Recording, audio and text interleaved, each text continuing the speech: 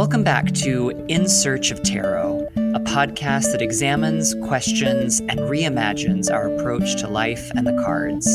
Through guest interviews and in-depth discussions, we'll explore and expand the beautiful complexities of spirituality, philosophy, magic, and more.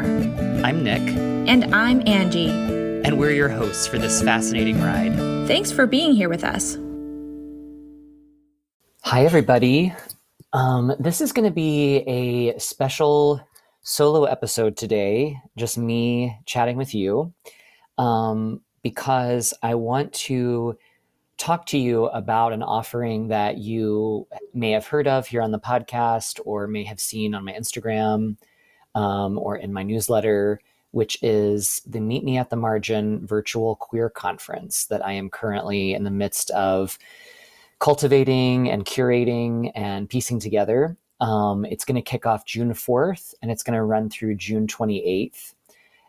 So the entire month of Pride, as we say, we get this month, which I feel very conflicted about, as anyone queer that's listening to this probably does too. And I'll talk about that in a little bit, but it will run every Sunday and every Wednesday of the month of June. There'll be 2-hour sessions in the evenings on Sundays and Wednesdays. And the subtitle of this conference is Restoring Queerness Through a Mystical Lens. So Meet Me at the Margin, Restoring Queerness Through a Mystical Lens. And so today what I want to do is I want to break down and share with you the origins of the conference, the focus of the conference, the themes of the conference, and where all those ideas came from for me. And to do that, I'm going to kind of break down the title of the conference piece by piece. So I'm going to start by talking about the margin. And this is something that you may have read from me or heard me talk about before, but I want to kind of put it all in one place. I tend to kind of talk about these ideas in chunks and tidbits, here and there on Instagram, on Patreon, all different places. But I wanted to kind of like bring it all together in one episode and talk about it. So where the idea of the margin came from for me was last year I was living in Milwaukee and was not doing very well there. It was a hard place for me for many reasons, personal and professional. And I just was not thriving in Milwaukee. Sorry to any Milwaukeeans that are listening. But I had the good fortune of participating in a year-long container that was led by Maria Menace, and who's been a guest here on the podcast before and who will be guest hosting an upcoming episode. And the way that container kicked off at the beginning, it was actually in December of 2021, is we were asked to, or invited to, dedicate ourselves to a spirit or a being or a place for the year. Something that would kind of continue to like inspire us and motivate us and provide us with, love and support whenever we needed it throughout the course of this year. And I decided to devote myself to Lake Michigan. Where I was living in Milwaukee was pretty close to the lake. And if you've never been to Milwaukee or to any of the Great Lakes, I mean, it really feels like you're at the ocean. It does not feel like you're at a lake. There's waves and sand beaches, and it feels just like the ocean. And so it really was incredibly healing and helpful to me on hard days to go to the lake and just kind of listen. I love the sound of water. I always have. I find it very healing and helpful. And I would just go to the lake and sit on the beach and just like listen to the waves.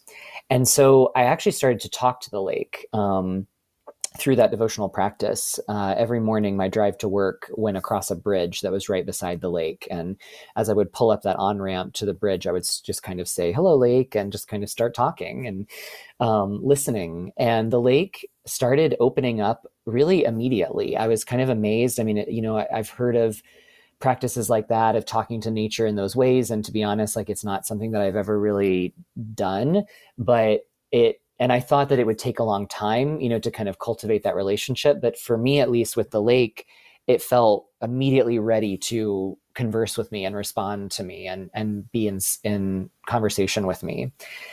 So as I was developing this relationship with the lake, I was also coming into a re-examination of the masculine mythopoetics movement. And if you're not familiar with that, it's a movement that came up kind of around the 70s and 80s, inspired by Jungian psychology and archetypal psychology, and basically invites men or people who identify as in a masculine kind of way that want to kind of connect to that, the idea of masculinity, to there's actually this quiz that you can take in a book that I read when I was going through my Saturn return in my 30s, called King, Warrior, Magician, Lover. And those are four, according to the authors of this book, those are four masculine, quote unquote, archetypes that you can kind of work with.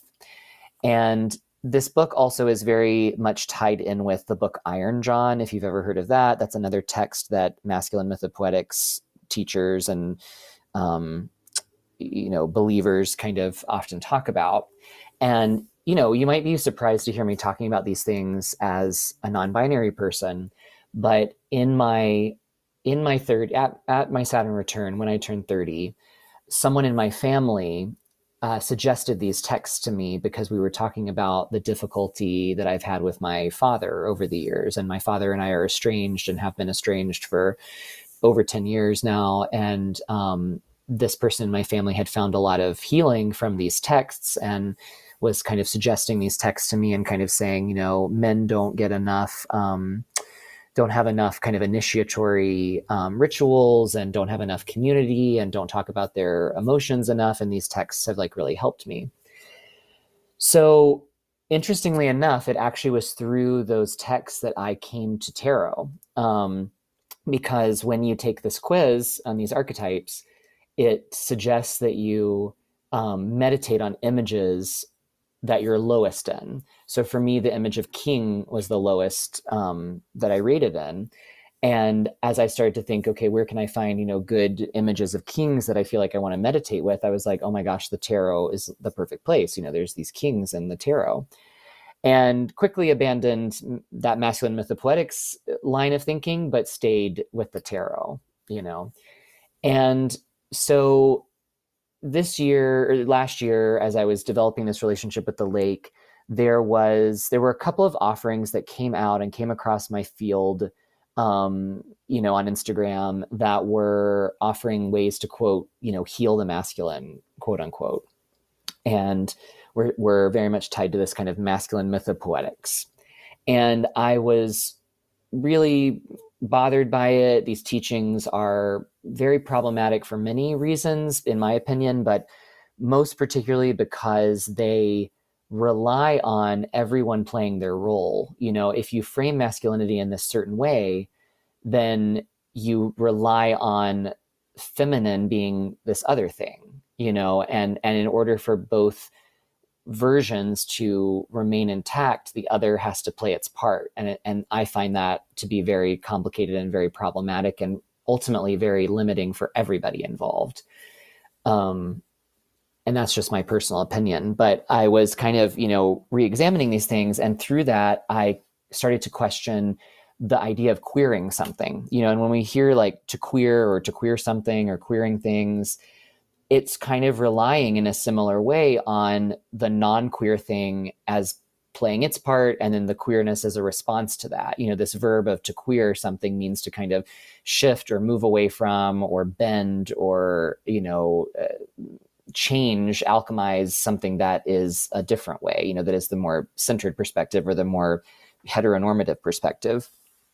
And I was just like, something throughout the course of my spiritual and magical journey has just been that I just do not identify a lot of times with the myths and stories that often get shared and told, particularly the Greco-Roman myths that get kind of, put up on a pedestal in Western, centered Western thinking, and are so heteronormative. And to me, even when there are queer characters, they are side characters, they are villains, they are or they are bi, which is totally fine. It's not about that not being okay, but there's always there's some element of normativity, quote unquote, as classified by the centered ideology, that kind of remains intact. And I just have really struggled to find myths that center queerness, and that don't rely on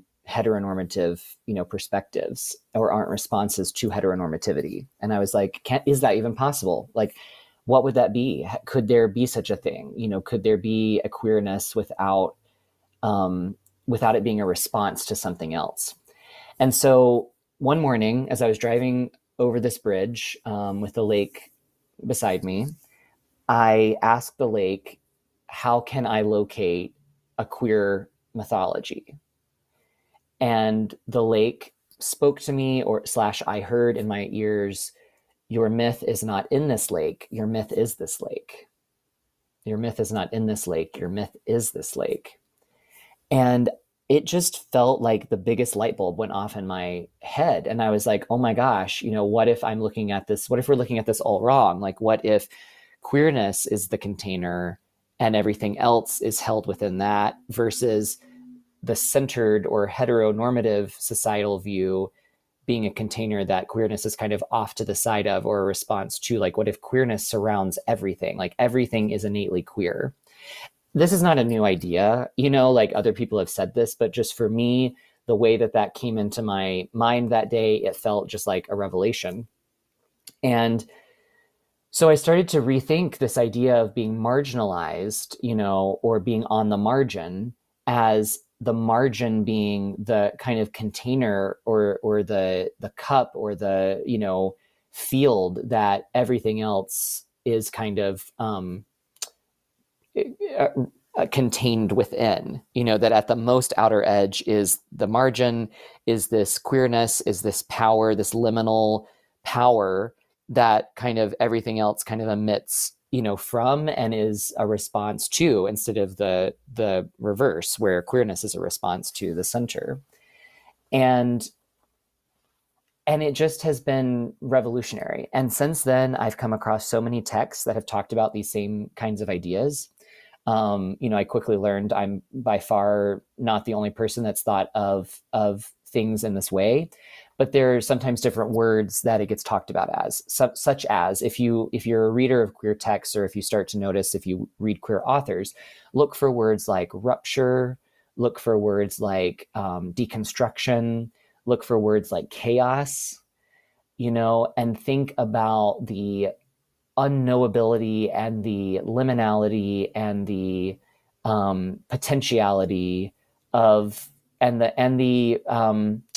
the destructiveness of those things. Trickster, in mythology and in folklore, is the margin, and for me, when I think about this idea of this marginal place, what I love about it is that it makes sense, because the most marginalized, the most intersectional of identities that have the most marginal, intersectional experiences, that is the closest that we can get to that which we call truth, for lack of a better word. And I do not believe that there's such a thing as an objective truth.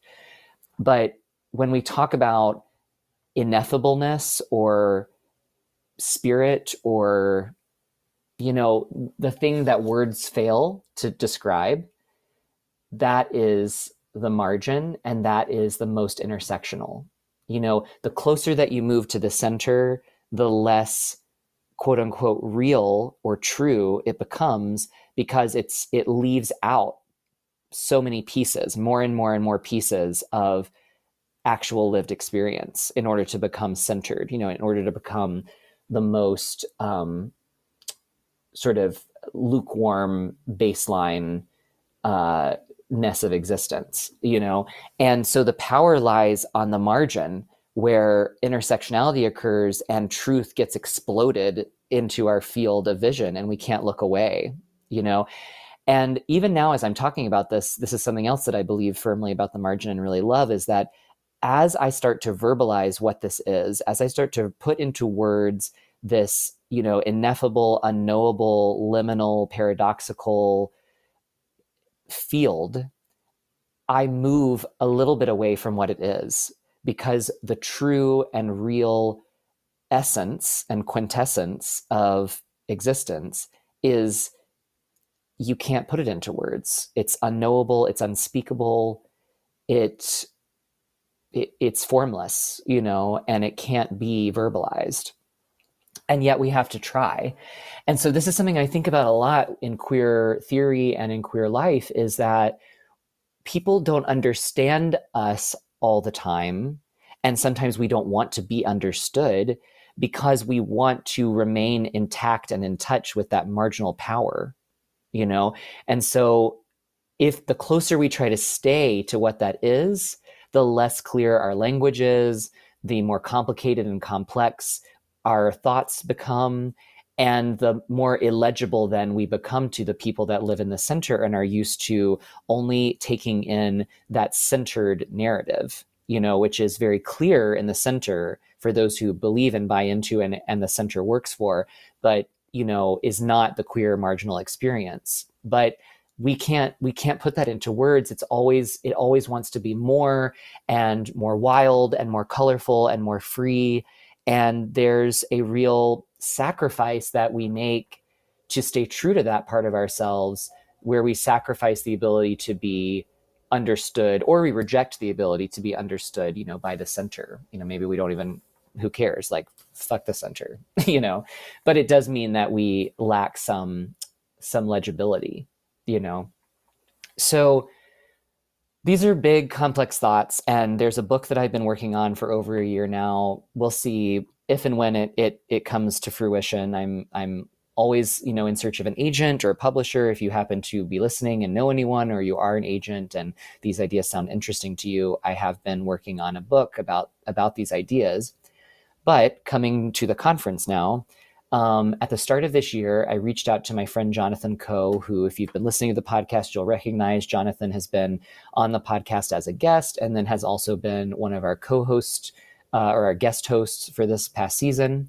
I recommend both those episodes if you want to go back and listen. And I recommend all of Jonathan's teachings and work. And so I reached out to Jonathan, who is a queer, quote unquote, sibling of mine, and was like, I really want to do a queer offering. I've never done a queer-centric, queer-specific offering. And would you want to do that with me? And Jonathan immediately said yes, and immediately became really interested in healing or working with the stories that we tell about ourselves, which I also love the idea of, because, like I said, I feel like our stories, I mean, I don't have to tell you this, obviously our stories are undertold or underrepresented, but also we constantly are being told that we should queer things, that we should feel free to, change and subvert and queer, the narratives that are out there, without any acknowledgement, I feel, of the difficulty of that, or the just kind of flippancy of that. I feel like it's very flippant of people who are not queer to suggest like, oh, just queer it, you can do whatever. But it's like, well, yeah, but it's still painful that on a daily basis, I'm still confronted with the same narrative. Like, for instance, if I try to queer Aphrodite, who many have queered, I still 9 times out of 10 am greeted by a very heteronormative version of Aphrodite, or if I try to queer divine feminine or divine masculine, which are terms that I don't even work with personally, but if I did try to queer those, I would still be greeted again and again and again by a very heteronormative version of that. So I just honestly have abandoned myth personally. I don't find solace in it or help from it. I don't understand why it would be helpful to me. It doesn't feel relevant to my life today in 2023, or to the things that are happening in the world right now. I'm not trying to say that you shouldn't. Anyone that's listening that loves working with myth, I've talked to many people that do, and I can see how it can be helpful, but for me, it just isn't.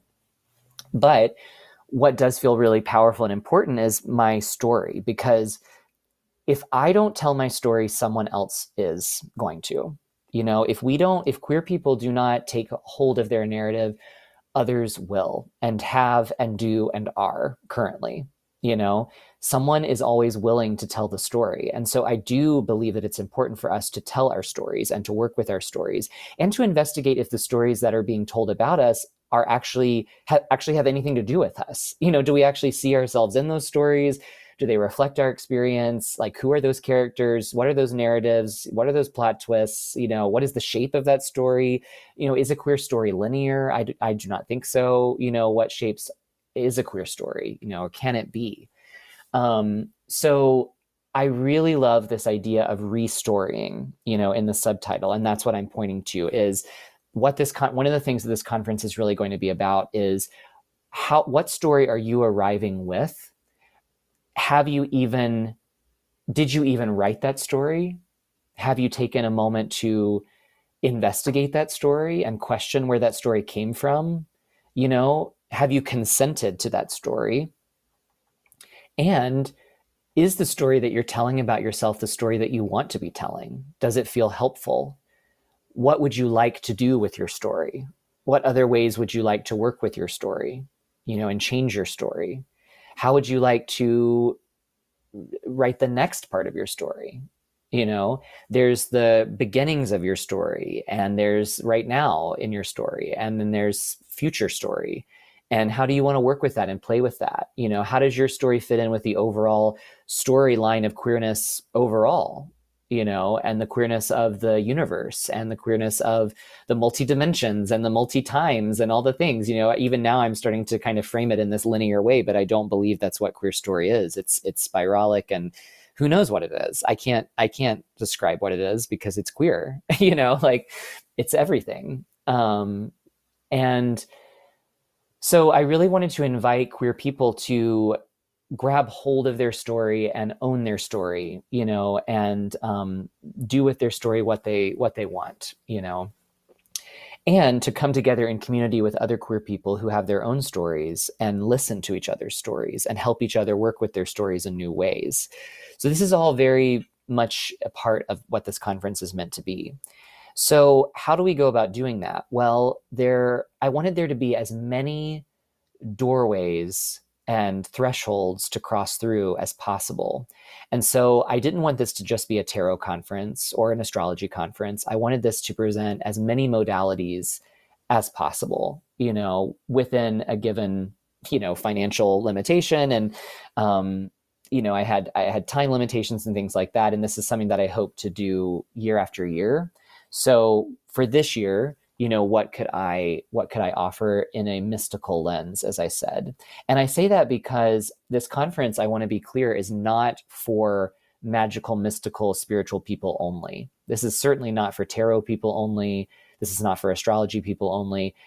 Really, what I would love and hope is that people who have never touched those modalities will attend this conference and just be offered those modalities as new ways to touch into their queer story. You know, this conference is queer first and mystical and esoteric second, you know? And so if you're listening to this and you want to attend this conference and you also think there's someone else you know in your life that would want to attend, but they're not necessarily a magical quote unquote person, please share this information with them. Please invite them to come, and please tell them that they will not feel left out, that this conference is really to bring queer people together and to celebrate queerness primarily. So I started to think through the different modalities that I wanted to offer. And certainly I wanted to offer tarot, but like I said, I only wanted to offer one, you know, tarot offering. And my friend and my inspiration and just fabulous human being, Charlie Claire Burgess, who is the creator of the Fifth Spirit Tarot, who has been here on the podcast, who will be our next guest host coming up next week, is going to lead a amazing class in using tarot as a tool for non-binary thinking. So that's the tarot piece. Then I wanted to include narrative, right? I wanted to include some kind of story element. And Amy DeGennaro, who is someone that I have only recently met through a separate container that I'm part of, works professionally as a narrative therapist. And narrative therapy is new to me. Maybe it's new to you as well. But it basically is using narrative and story as a therapeutic tool. And so this will be a class that Amy will lead on working with narrative therapy. Then Edgar Fabian Frias, who may be familiar to a lot of you, who is a witch and an artist and I would say a magician, a tarot reader, all the things, is going to lead a class that they are calling Tactile and Spontaneous Divination. And it sounds absolutely fabulous. It's an entry point into divination as a tool that is relevant and immediate and emergent. In this moment now, in your emergent needs today, in this moment, what does that mean for your divinatory practice? How can it be responsive to this day and age and this particular moment in the midst of all the horrifying legislation that's going on and in the midst of Pride Month? Jonathan is going to be leading a marginal astrology class workshop that will be kind of looking at void and chaos as a marginal power and sort of the place of that in the chart, like the space and the chaos, which I think is very cool. Also, I believe touching on Chiron, who is the wounded healer archetype in astrology, and then looking at some participants' actual charts and basically just giving participants a queer entry point into working with astrology and into their chart.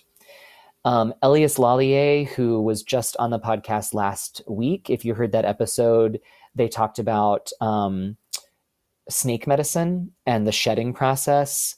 And that is going to be a big part of their workshop. They're calling Exploring Gender Through Snake Medicine.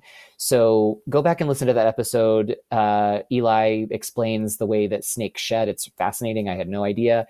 And uses that metaphor of the snake shedding its skin as a way to kind of shed and explore gender and kind of play with gender.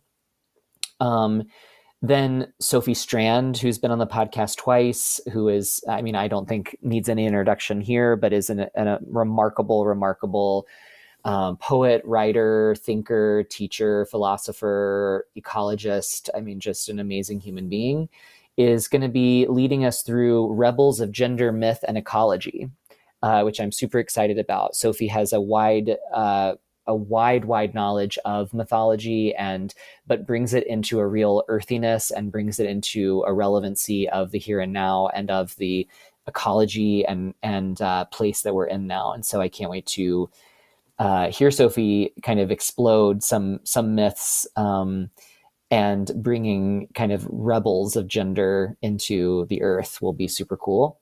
And then Jason Perez is going to be leading a workshop on the teachings of Gloria Anzaldúa, who, if you're not familiar, I really suggest looking up the book Borderlands.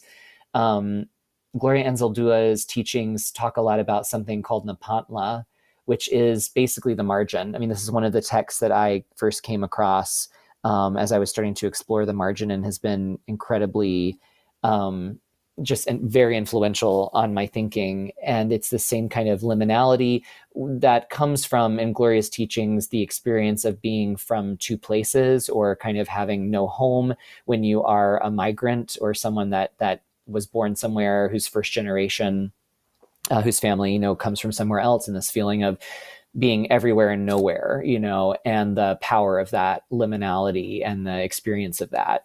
So I really am excited for Jason to lead that class. I knew I wanted Gloria's teachings to be part of this conference.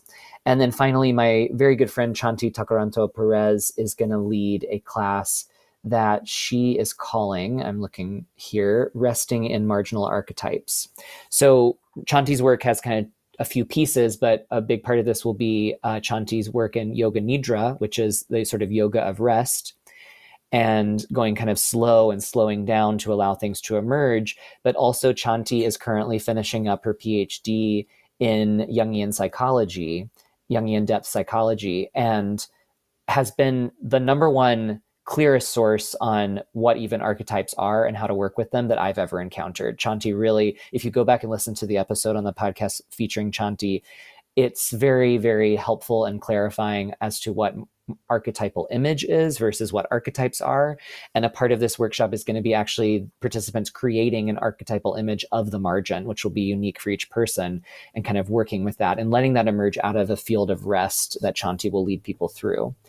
So it's very robust. It's very, lots of different ways in, but like I said, all funneling into the same idea of empowerment and coming into a relationship with marginal identity that is not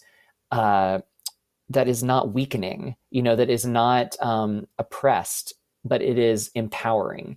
And I want to be clear to say that I'm not suggesting that being marginalized is a positive experience. It's not. It's a painful, horrible, oppressive experience that, people should not have to go through. And yet I find it personally helpful to reclaim and restory marginalization for myself, and to kind of reach in and be like, wait a second, who's running this narrative? Who's saying that being different is bad? Who's saying that being non-legible or non-understandable is a negative thing? For me, it feels really empowering to think, this is part of who I am. This is part of my lineage. This is the source of my power. And so, yeah, it's hard to be in a world that doesn't always understand me, but I can know that the less understandable that I am, the more marginal I am. And that's powerful, So I hope that it feels that way. We have an incredible group of participants. The response for the conference has been really amazing. And the teachers are absolutely incredible. I also want you to know, just as I talk about it, that every one of these facilitators is being compensated what I believe is a fair compensation. I always, of course, wish that I could give more, but I do feel that it's a fair compensation. And therefore, I really am not making really any money from this conference. It's really funneling in and right back out to these facilitators. So I just want to kind of be transparent and share that with you. I also want you to know, if this interests you, that there are a few different price points for the conference. There's the general admission cost, which, if that is something that you're able to afford, please know that money does help the compensation of these facilitators.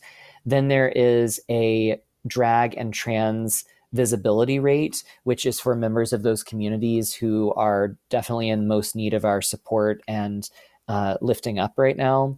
And then there's a student rate. And students I'm identifying as anywhere between ages 18 and 22.